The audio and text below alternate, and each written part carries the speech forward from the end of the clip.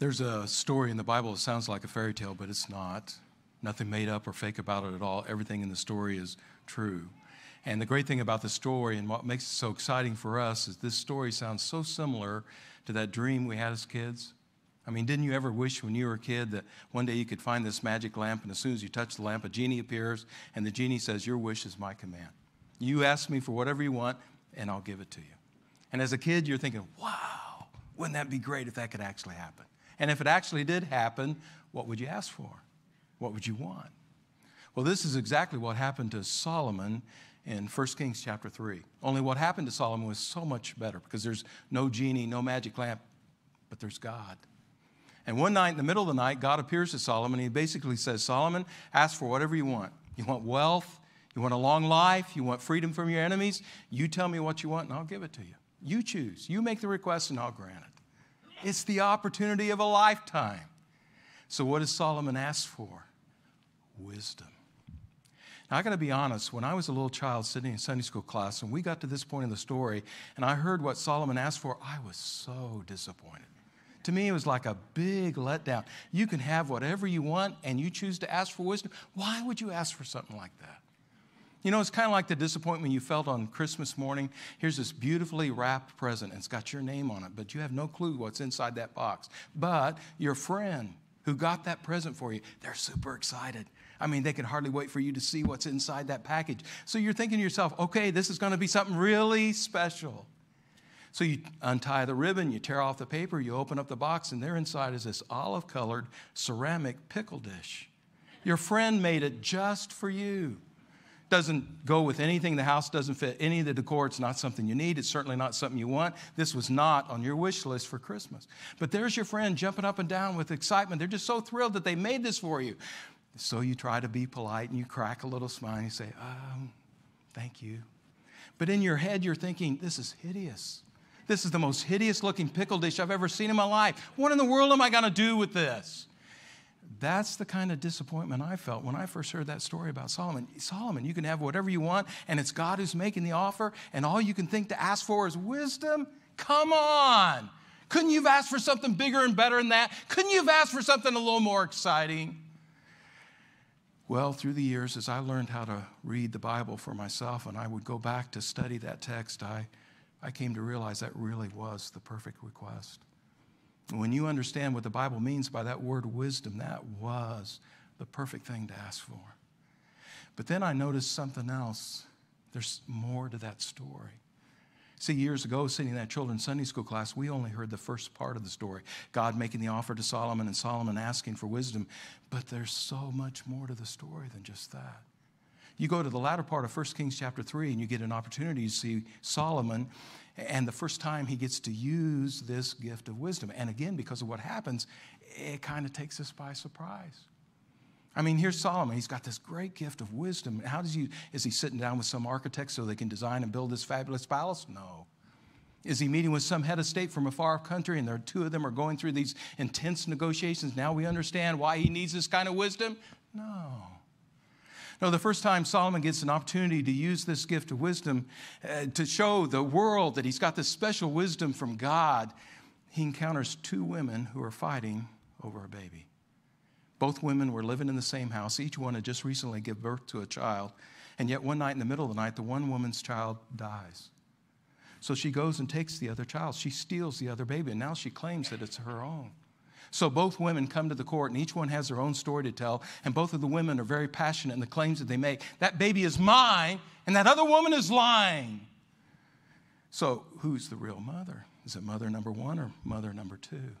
It's a real dilemma. But there's something else you need to know about this story, 1 Kings chapter 3. Something that might change about how you feel about this story. Who are these two women? What do these two mothers do for a living? The Bible tells us they are both prostitutes. Here are two ladies engaged in a very immoral occupation, and they are doing this in the land of Israel. That is outrageous. I mean, here are two ladies who never tried to do anything right in their past, and now they're expecting somebody else to do something right for them. Neither one is fit to be a mother. Neither one deserves to stand here in this court. Solomon should not be wasting his time hearing a case like this. Solomon should not be using this magnificent gift of the wisdom to help two prostitutes. No! These are evil women doing evil things. Let them reap what they have sown. That's how many of us would feel about that situation, but not God. God, in the eyes of the Lord, God saw this as the perfect setting, the perfect opportunity, as a way to show his people, here's what I am all about. And here's how my wisdom can make a difference for you. So you put yourself in that courtroom, 1 Kings chapter 3, and you watch what happens. Here is this prostitute who is about to lose her baby. Does she have any reason for hope? I mean, her past is against her, right? She has chosen a profession that she knew was wrong, but she chose to do it anyway. There's no excuse for her behavior. There's nothing good in her life to commend herself to Solomon, the king. What reason does she have to hope that he's even going to listen to her, believe her, or care enough to want to help her and her baby? Here's a reason for hope. She's not standing in Solomon's court. She is standing in God's courtroom.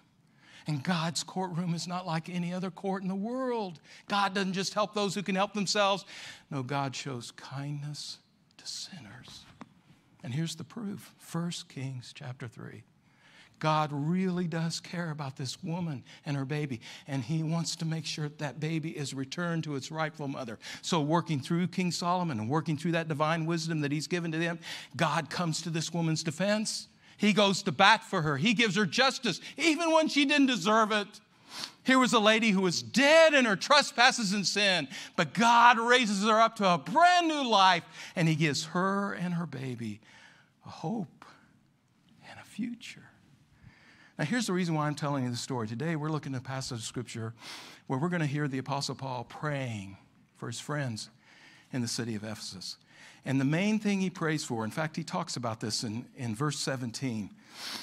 He says, I just keep asking for this day after day after day. I keep asking, I want you to know God. I want you to know what he's really like. Because when you understand who God is, who he really is, you'll never hesitate to pray. You'll never hesitate to draw near to him. Isn't it true?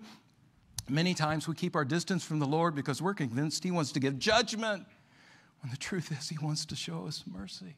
We hesitate to pray. We hesitate to approach. We hesitate to talk to God because we're expecting God to tell us, hey, you made your bed, now lie in it. You don't deserve my help. When the truth is, God's eager to help. Even in the midst of troubles, even when that trouble's our own fault, even when we brought that trouble on ourselves, there's no one else in the universe like him. No one more eager and able to help. No one more eager and able to make a difference in our life. And that's why Paul says, every day I keep praying about this. I want you to know God. I want you to know and appreciate what he has done for you. And I want you to know and appreciate what he can do for you. So look at this. Ephesians chapter 1 and verse 17. Apostle Paul says, I keep asking that the God of our Lord Jesus Christ. Notice how he's describing God. Back in the Old Testament, God would describe himself as the God of Abraham or the God of Jacob, or sometimes he described himself as the God of Israel. But now you come to the pages of the New Testament, and we see it's so much more than that. He's not just the God of one person, and he's not just the God of one nation. Now, because of Jesus, he's the God who's available to both Jew and Gentile. He's the God who's available to all. It's Jesus who's now given us access to the throne. It's Jesus who's made real this possibility that every one of us can enjoy a life and a relationship with God. But it's more than that. Because Jesus himself is God, it's Jesus who shows us what our God is really like. You know that old story. It's a true story because it happened at the St. Lawrence River up there in Canada. But you know this story. You've heard it. A man comes to that river in the middle of the winter and it's frozen with ice. And he needs to get to the other side, and yet there's no bridge to use. So how's he going to get across? Well, can he walk on the ice? How thick is the ice? Is it going to hold? He's not sure. So he gets down on his hands and knees, and he reaches out with the one hand, and he begins to press against the ice. And well, it seems solid. It seems firm. Okay, I'll give it a try. And slowly and very carefully, he begins to inch his way out onto the river, crawling on all fours. He gets about 10 feet out in the river when all of a sudden he hears this noise. There behind him, way up the top of the hill, flying over the top of the hill, comes this team of horses pulling this huge wagon. And they're just racing down the hill. In fact, by the time the wagon gets to the river, the man who's driving the wagon, he makes no attempt to stop. He, the horses, the wagon that's filled with all these heavy barrels, they just go flying out into the ice, and they race clear across the ice until they get safely to the other shore. Well, now suddenly the man who's down here on his hands and knees, his face begins to turn red because he realizes how silly and foolish he looks. Man, if the ice can support the horses and the wagons, there's no doubt it can hold me up. I was afraid of something I didn't need to be afraid of. The ice is so much more solid, so much more firm than what I realized. But I needed somebody else to show me that.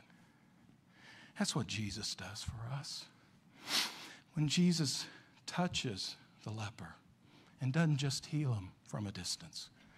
When Jesus makes time to sit down at the well so he can visit, just really visit with this woman from Samaria. The woman who's already been through 5 marriages, and now she's involved in a 6th relationship, and that's not going well either. Here's a lady who can't seem to do anything right. But Jesus doesn't hesitate to sit there and talk to her. He doesn't hesitate to ask her for a drink where he's going to drink from her cup. Doesn't bother Jesus at all. When Jesus prays from the cross, and he prays for the very people who just crucified him, and he prays, Father, forgive them. When you see Jesus in every one of these settings, is there any doubt that God's grace is real? That God's grace is amazing? Is there any doubt that God truly is a friend of sinners? You see, it's Jesus who shows us again and again and again. He shows us why, with great confidence, we can trust God. It is safe to draw near to him. But notice something else that he describes about God. He says, I keep asking that the God of our Lord Jesus Christ, the glorious Father. Now, why is that important to know? Why is it important to know that our God is not just our God, he is a Father. And he's not just a Father, he is a glorious Father. Because for many people, the biggest disappointment in this life will come from the very people who should have cared the most. Elizabeth Kubler-Ross was a famous psychiatrist from Switzerland. Time magazine once put her on the list of the 100 most important, most influential thinkers of the 20th century. But throughout her life, Elizabeth Kubler-Ross had this difficult relationship with her dad. Elizabeth Kubler-Ross was one of 3 triplets, and she said throughout her entire life she could never, this moment, this memory was just always in her mind, this moment from her childhood. She said one day as a little girl, she was sitting on her daddy's lap, and the two of them were having a conversation. But what was strange to little Elizabeth was as she was sitting there in the middle of the conversation, she realizes, my daddy doesn't know who he's talking to. As a little girl sitting on her father's lap, Elizabeth Kubler-Ross says, I suddenly became profoundly aware that my daddy had no idea which one of the 3 triplets he was holding, which one of his 3 daughters he was talking to. And she says, I was devastated. Instead of feeling special to someone, feeling unique and important, like I've got my own place in the world, now she realizes if my own dad can't tell who I am, he can't tell me apart from my sisters, how can I expect myself to count in anybody else's eyes? And Elizabeth Kubler-Ross said, for the longest time, I felt lost, abandoned, and alone. Jesus understands that. You know, Jesus grew up in a family that didn't always appreciate him. Jesus grew up in a family that was less than perfect. You remember that day, Luke chapter 4? Jesus comes back to his hometown to preach. This should be a wonderful moment, but it's not. There in the middle of the sermon, things get really ugly. There in the middle of the sermon, the hometown folks are not liking what Jesus is having to say. And so instead of celebrating Jesus as some kind of hero, they begin to treat him like a heretic. And the Bible says they took Jesus by force and they brought him out of the synagogue and led him out of town, and they brought him to the top of a hill there at the edge of a cliff, fully intending to throw him off and kill him. You ever notice as you're reading that scripture what's missing from it? What should be in that scripture and it wasn't?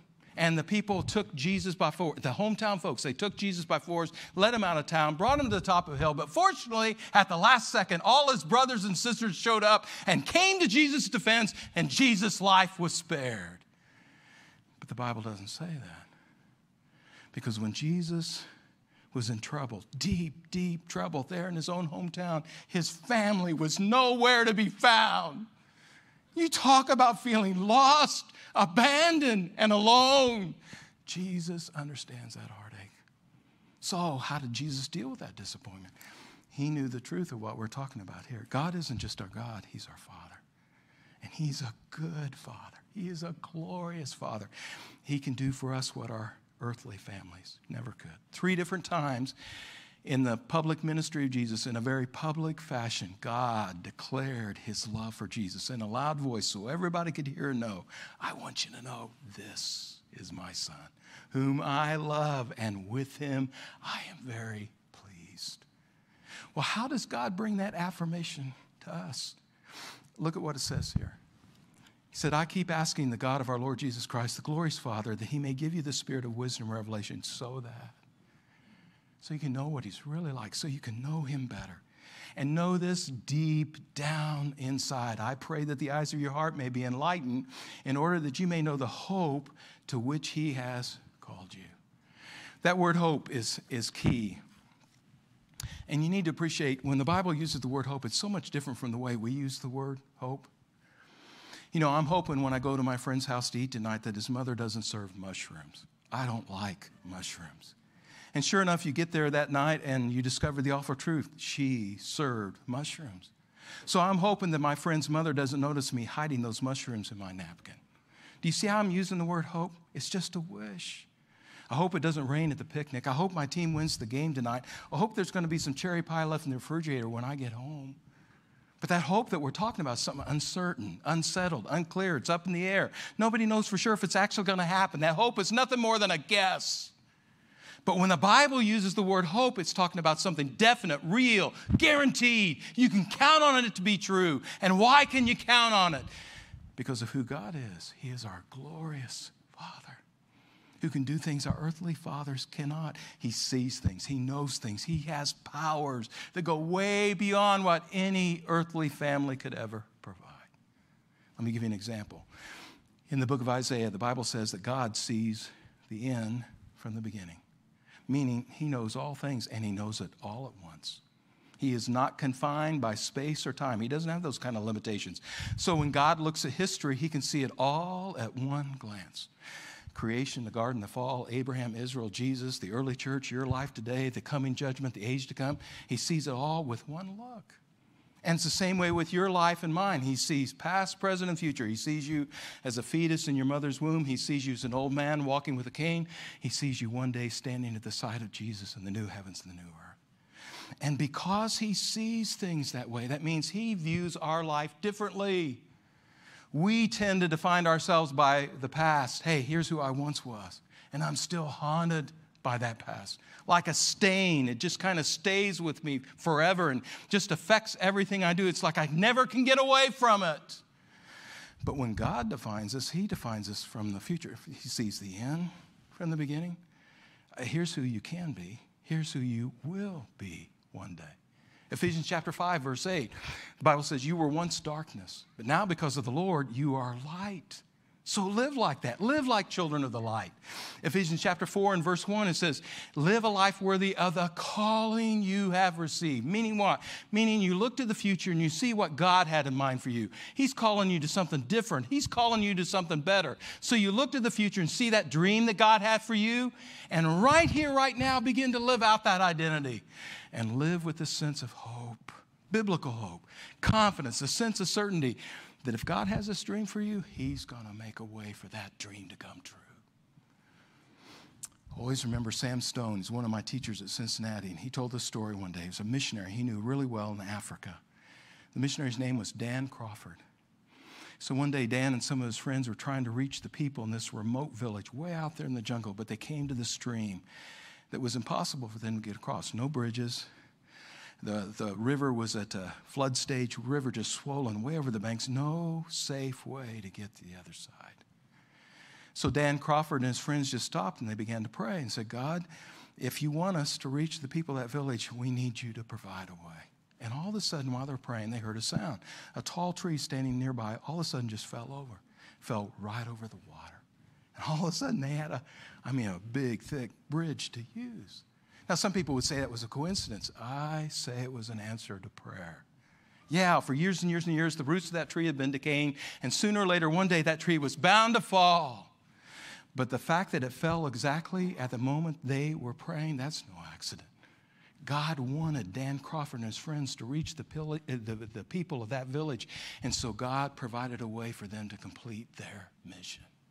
What does the Bible say? Philippians chapter 1, he who began a good work in your life and mine, he who began that good work will carry it on to completion. What he begins, he finishes. That's our hope. We have a glorious Father, and he has a plan and a purpose for your life and mine. And if we'll just put our trust in him, know this, he fully intends to carry out and fulfill that plan. Let's pray. God, we're here. We're here today because we want to worship you. We want to celebrate the great things that you have done for us. So God, this morning, open the eyes of our heart. Let us see in a clear and convincing way how great you are and how good you are. And God, be glorified in the praise that we offer to you. And we offer that praise in Jesus' name.